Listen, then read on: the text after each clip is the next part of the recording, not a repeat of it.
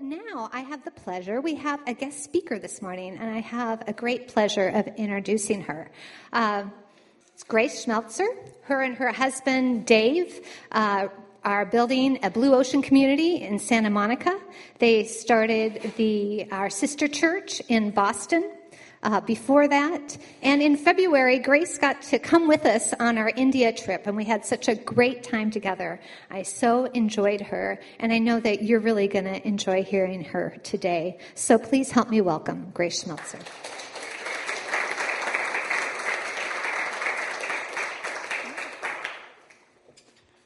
Okay. Thank you guys so much. I'm really excited to be here. Oh, I see. Yes. Good point.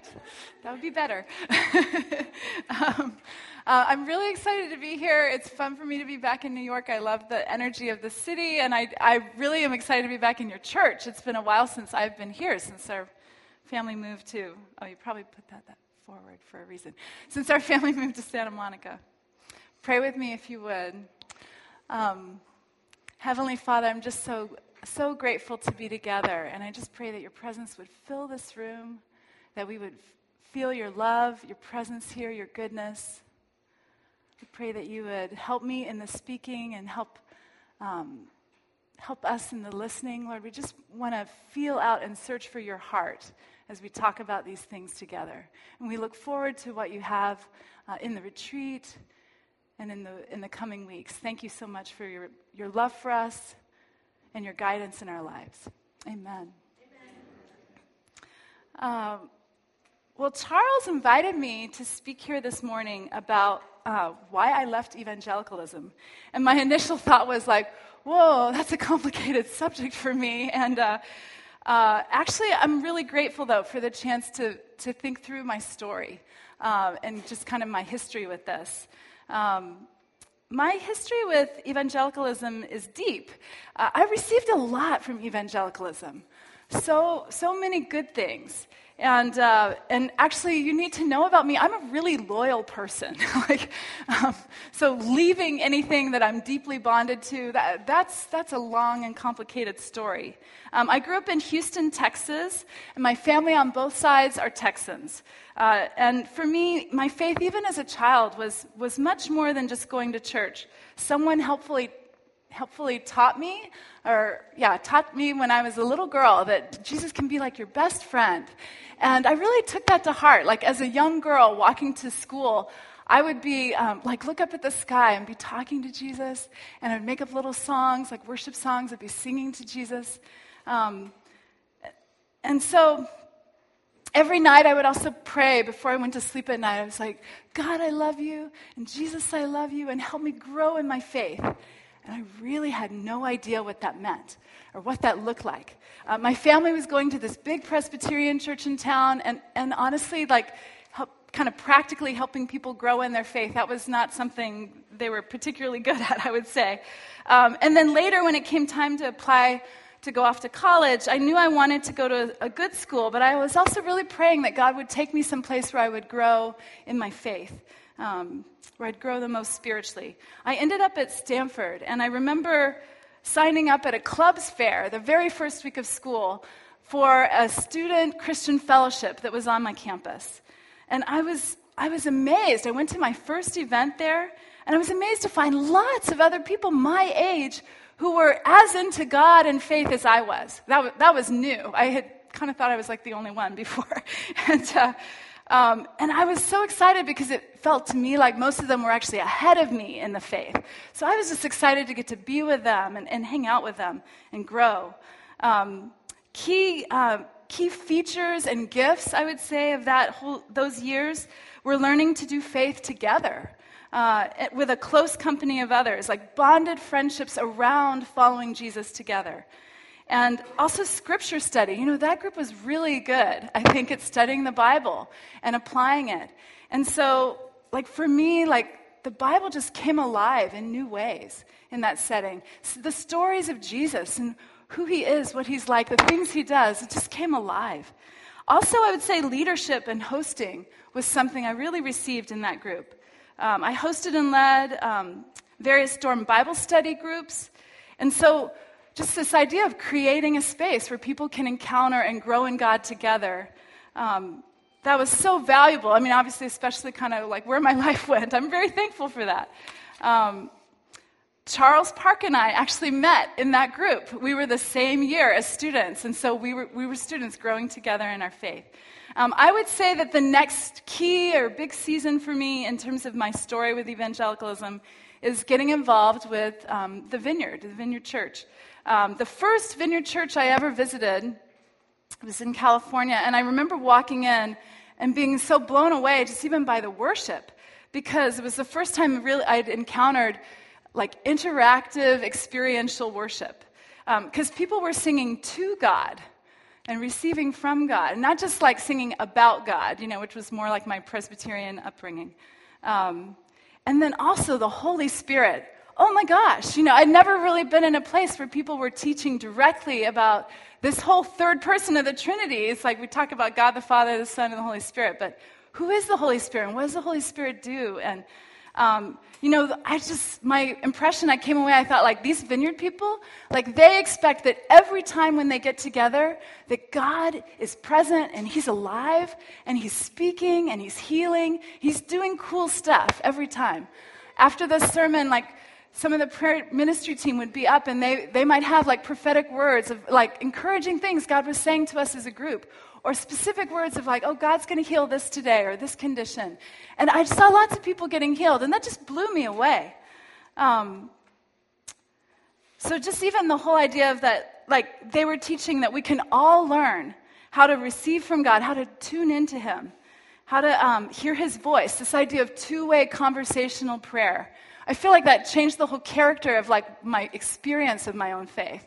Because before I knew how to like talk to God, but I didn't really know how can I hear back. Responding to His promptings. The idea that we can all learn about and practice together our spiritual gifts so that when we come together, we all have something to contribute. I loved that. It was actually in a Vineyard Church in San Francisco that I met my husband, Dave. We were later married. A couple years after that, we moved out to the East Coast, to the Boston area, and we were part of helping plant a Vineyard Church in Cambridge, Massachusetts, along with our team. And the church did well initially, growing initially with lots of people from like this campus Christian fellowship kind of network. Well, of course, in Cambridge there's so many universities, in Boston. So like we had a lot of students and staff and grads, from sort of that network. But then increasingly as we advertised, we had a wide cross-section of people from the city at large who were coming. And our goal from the very beginning was to build a church that could reach the 98% of people in the Boston area who weren't going to any church. And increasingly we started to see that happen. More and more people found their way to us who had either had no faith background or who grew up in another faith tradition but who were wanting something more spiritually, or who maybe had some kind of Christian or a church background, but that they'd left it behind years before. And yet similarly, they were now in a place of just wondering if God had more for them spiritually. So as a church over time, even among our leaders, we increasingly saw these two different constituencies growing. So it was those who had grown up in an evangelical church background and been really shaped by that, and then those who'd actually found faith for the first time with us as a church, or maybe come back to faith after many years. So this second group's culture, understandably, was much more secular, whereas the first group's culture was shaped by their evangelical roots. So then sociologically, you add into that the current culture wars. And I would say for the last 10, 15, 20 years, of course, one of the biggest stories in our country is how we as a society treat LGBT people. And we've seen unprecedented change in just our country's attitudes towards that over this time. And in the church world, you may know as well, it's been a huge conversation and a huge debate. How do we regard and how do we treat our LGBT people, LGBT members? How do we pastor them? In our church in Cambridge, we saw that even among our own leadership, our small group leaders, people fell out differently on these questions, often along these cultural lines. For some of our people who grew up conservative evangelical, it just seemed obvious to them that being gay was a sin and that it was a healing issue. Whereas for our secular background people, it just seemed obvious to them that anything other than full inclusion of LGBT people would be a justice issue. And isn't that interesting? How different these two groups' core assumptions and responses were. And both felt strongly that they were each representing God's heart on the matter. And it got me thinking, I've always had an interest in how the gospel or the good news is transmitted and how it takes root and grows in other cultures. Like, how does God reveal himself in other cultures? And how does the expression of what church is and what church looks like, how does that vary from culture to culture? And an earlier mentor of mine, the very wise Brenda Wong, used to teach that each culture has their own redemptive gifts. And that's what they do uniquely well, or how they uniquely represent the heart of God or the glory of God. In what they offer to the world or what they offer to the church universal. So it's this idea that when we come together as a church universal, each culture is bringing their own redemptive gifts and how they're following God, how they honor God, how they worship God. And so the idea is that together, the splendor of God's glory is most clearly shown in all that rich diversity. And I just love that idea. It rings really true to me. In the book of Revelation, which is this crazy apocryphal vision that the Apostle John had, it's the last book in the Bible, he describes in the end, in chapter 21, how there'll be a new heaven and a new earth. He sees this image of the holy city coming down from heaven. He says there'll be no need in that day for a sun or a moon because the glory of God will illuminate the city. And Jesus, the Lamb of God, is its light. He says further that the nations, the word nations here means like people groups or tribes, that all the nations will walk in its light. And all the nations will bring their glory and honor into the city. Well, I love this picture of all the peoples of the earth coming and offering, contributing their own redemptive gifts. The gifts they received from God are now being offered back to God in this spectacular scene of gathered global worship. That's inspiring to me. Now, I think that if each culture has its own redemptive gifts, I think it may also be true that each culture has its own blind spots. Places or areas where they really don't get it, or actually, unbeknownst to them, are at odds with the heart of God. And sometimes I think, it's easier to recognize another culture's redemptive gifts or blind spots than our own.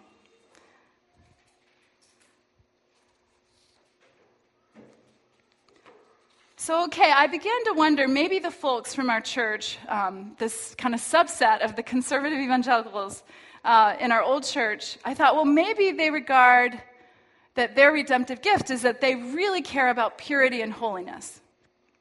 But I have to say, I think it can be a dangerous thing, generally speaking, missiologically, if you're crossing into someone else's culture. It's a dangerous thing, I think, to presume that you know what their biggest sins are. I'm reminded of the story of an American missionary who moved with his family to a small cluster of villages in Africa to work with a recently planted church movement there. And right away, he started urging the African church elders that they needed to preach more against polygamy, which was a widespread practice in their culture. And I might point out, it was actually common also in the Old Testament and practiced by many of the biblical patriarchs. Thankfully, the African church elders pushed back and told him their concerns that his implementation policy or idea of how he wanted every man to immediately choose one wife and put away the other wives. So thankfully they pushed back and said that his plan would cause incredible social upheaval, that the rejected wives and their children would be left with nothing, no means of support, no means of protection, and they feared that many would become victim to trafficking and prostitution. And meanwhile, the African elders couldn't help but notice that this American missionary had quite an anger problem. They felt embarrassed when within their hearing, he would explode verbally at his own wife and his own children or at younger church leaders. Because to them, this was a more worrisome and grievous sin than the polygamy that he seems so obsessed with ridding their villages of. So yeah, the general wisdom missiologically is that when you're working with people from another culture, it's safer and it's wiser to raise up indigenous leadership and to teach them the core tools of being able to read and interpret the Bible, and also being able to seek God and the Holy Spirit for just his wisdom of how to lead their own people. And then those leaders that you raise up are actually better equipped to lead their own people than the foreigner would be. Why? Because they won't have the cross-cultural biases or blind spots that the foreigner would. So even just at this moment, I want to take a second and turn over on the back of your program. There's some space. Let's just take a moment and ask God. Maybe you already have ideas, but let's just ask God, what would be like one or two redemptive gifts in your own culture? And see if there's also a blind spot that comes to mind as you think about that. And you can choose like your regional culture that you grew up in. You could choose your religious culture. You could choose, whatever tribe you feel like you most identify with, maybe choose that culture. If you're bicultural, you could do this exercise for both or pick one. And often that's true, right? We have more discernment. We can see our own culture better when we kind of view it in contrast or against other cultures. So let's just take a moment. Father, would you just speak to us? What would you bring to mind? What are the key redemptive gifts in our own culture? And would you also speak to us about any blind spots?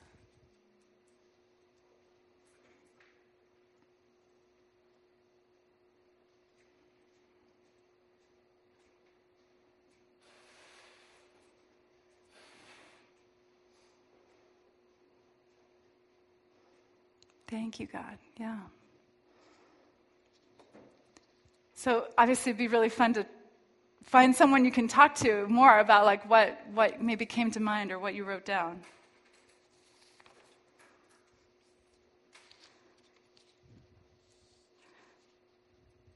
Okay. Oops. Lost my page. Okay.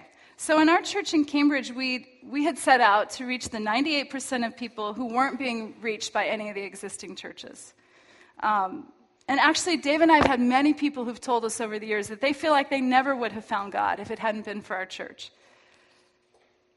But what happened with this whole LGBT debate as it was going on in our society and in our church?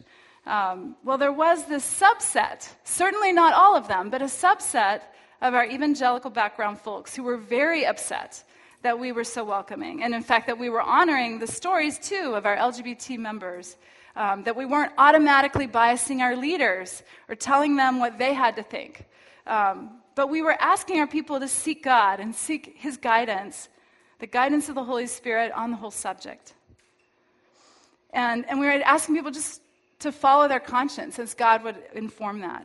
But it was telling to me that basically all of our secular background leaders remained confident that it would be against the heart of God not to welcome our LGBT friends. And for me personally, too, it was powerful for me early on. I was helping to lead the Seek class in our church, and there was a lesbian couple that was in my small group. And when it came time for the Holy Spirit Saturday, there's this point in the Holy Spirit Saturday where you invite the Holy Spirit for anyone who'd like to receive more prayer for the filling of the Holy Spirit. And these two women, bam, right away, as soon as we invited the Holy Spirit to come, they both were instantly filled with the Holy Spirit. They burst out in prayer languages. They're laughing. They're like crying with joy. It was like so beautiful, just like their countenances. And I was kind of like, wow, look at that. Like the Holy Spirit is not withholding himself from them. And it brought to mind for me the story in Acts, when Peter was prompted by the Holy Spirit to go to Cornelius' house, who was a Gentile, And remember, Jews in that era, they did not have associations with Gentiles. Gentiles were unclean. So he's prompted by the Holy Spirit to go to Cornelius' house because Cornelius has gathered all his friends and family. And as soon as Peter starts preaching to them, they all end up dramatically receiving the gospel and being baptized in the Holy Spirit. So your passage here, the circumcised believers, these are the other Jews who'd gone with Peter, they were astonished that the gift of the Holy Spirit had been poured out even on the Gentiles, for they'd heard them speaking in tongues and praising God. And then Peter said, surely no one can stand in the way of their being baptized with water. They have received the Holy Spirit just as we have. So he ordered that they be baptized in the name of Jesus Christ. As I was praying, at one point, I felt like I was looking at all of my life experiences. And it seemed to me that it was as if Jesus had been patiently trying to prepare me to understand and to change my mind from the traditional evangelical viewpoint about LGBT people.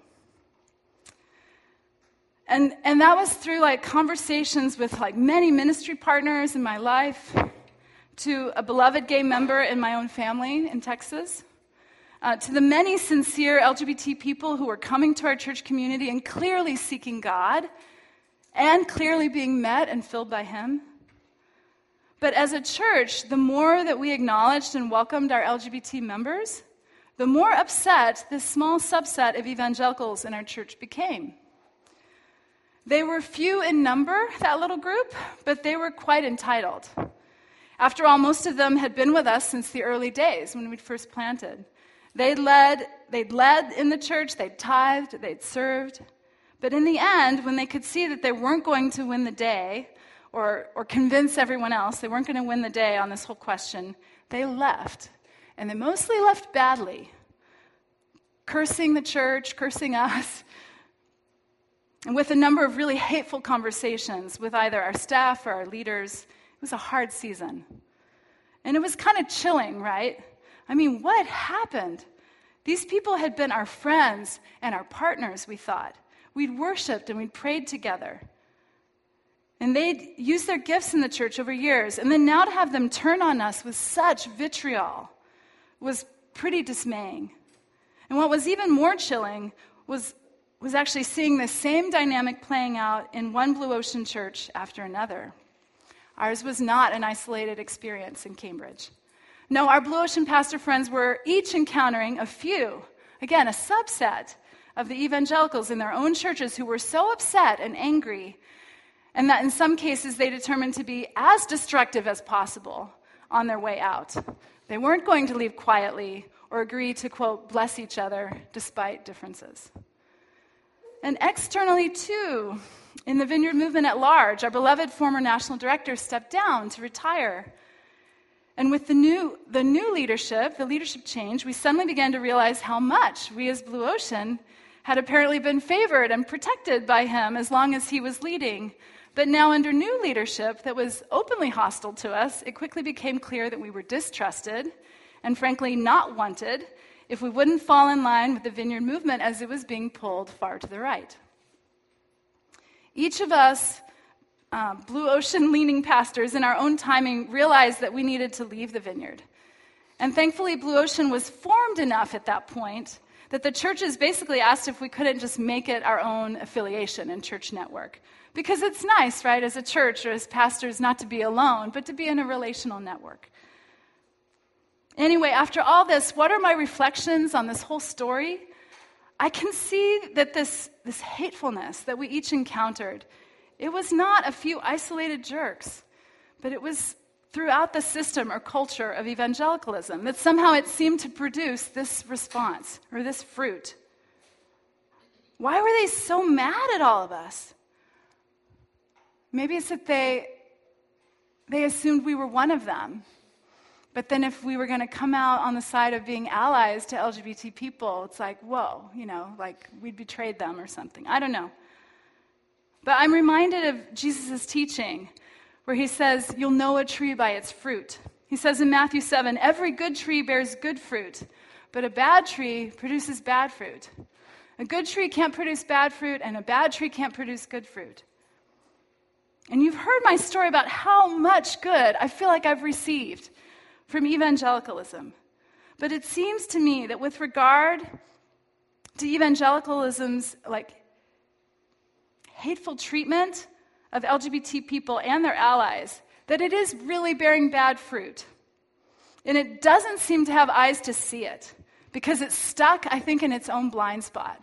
And it's sort of self-destructing in there, if you follow some of the national news on these things.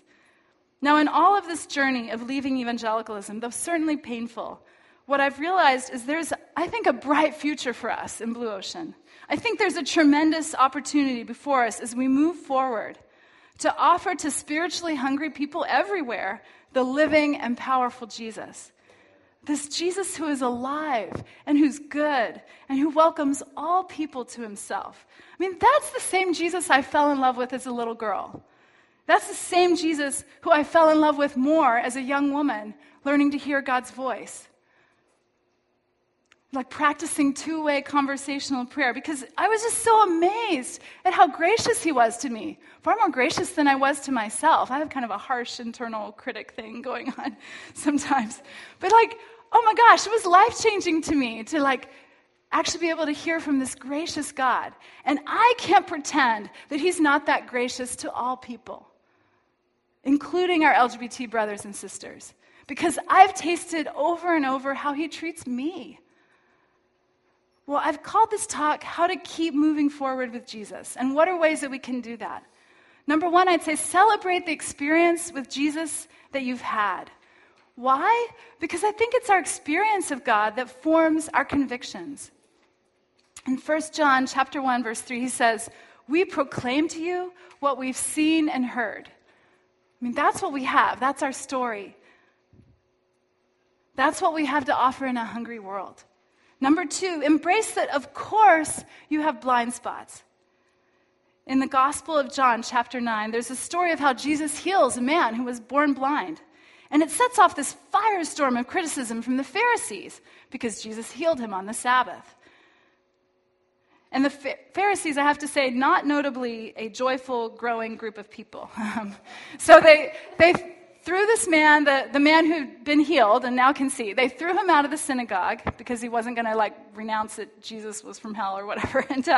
And so later Jesus finds him and he says, "For judgment I have come into the world, so that the blind will see, and those who see will become blind." And some Pharisees who were standing nearby heard him say this, and they said, "What? Are we blind too?" And Jesus said, "If you were blind, you would not be guilty of sin. But now that you claim you can see, your guilt remains." So what can we do about our blind spots? How are they revealed to us? How do we get past them? Well, maybe to start with, we need to know what kind of fruit is coming out of us. The fruit doesn't lie. That's what Jesus teaches. The fruit doesn't lie. And then I would say a key thing that's been really meaningful in my journey is hearing other people's stories. I think that's point number 3. Like in my own journey, knowing gay men and women personally and hearing their stories, that's been incredibly humbling and instructive to me. I don't think I could have made progress without that. I realized I needed to hear their stories, and I needed to interact with God about their stories. And my last point for how do we keep moving forward in faith is dream of continual growth in Jesus. Kind of like my childhood prayer of God, help me grow in my faith. In John 16, verse 12, Jesus says to the disciples, "I have much more to say to you." This is right before he's going to go to the cross. He says, "I have much more to say to you, much more than you can now bear. But when he, the Spirit of truth, comes, he will guide you into all truth." Do you see this? Jesus' plan for the progressive revelation of his will and goodness and of how we're to follow him is the Holy Spirit within us. The Holy Spirit will light our way forward in the times in which we live. Pray with me.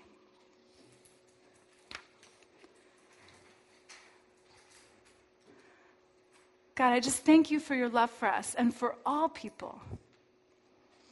And I ask right now that you would deepen our experience of you. Deepen our experience of you, Jesus, even today. And in this whole season, we pray that you'd take us forward with you. Like higher up and further in. Thank you, God. We also ask if there's anything that's displeasing or dishonoring to you, would you reveal that to us? Show us what to do with that.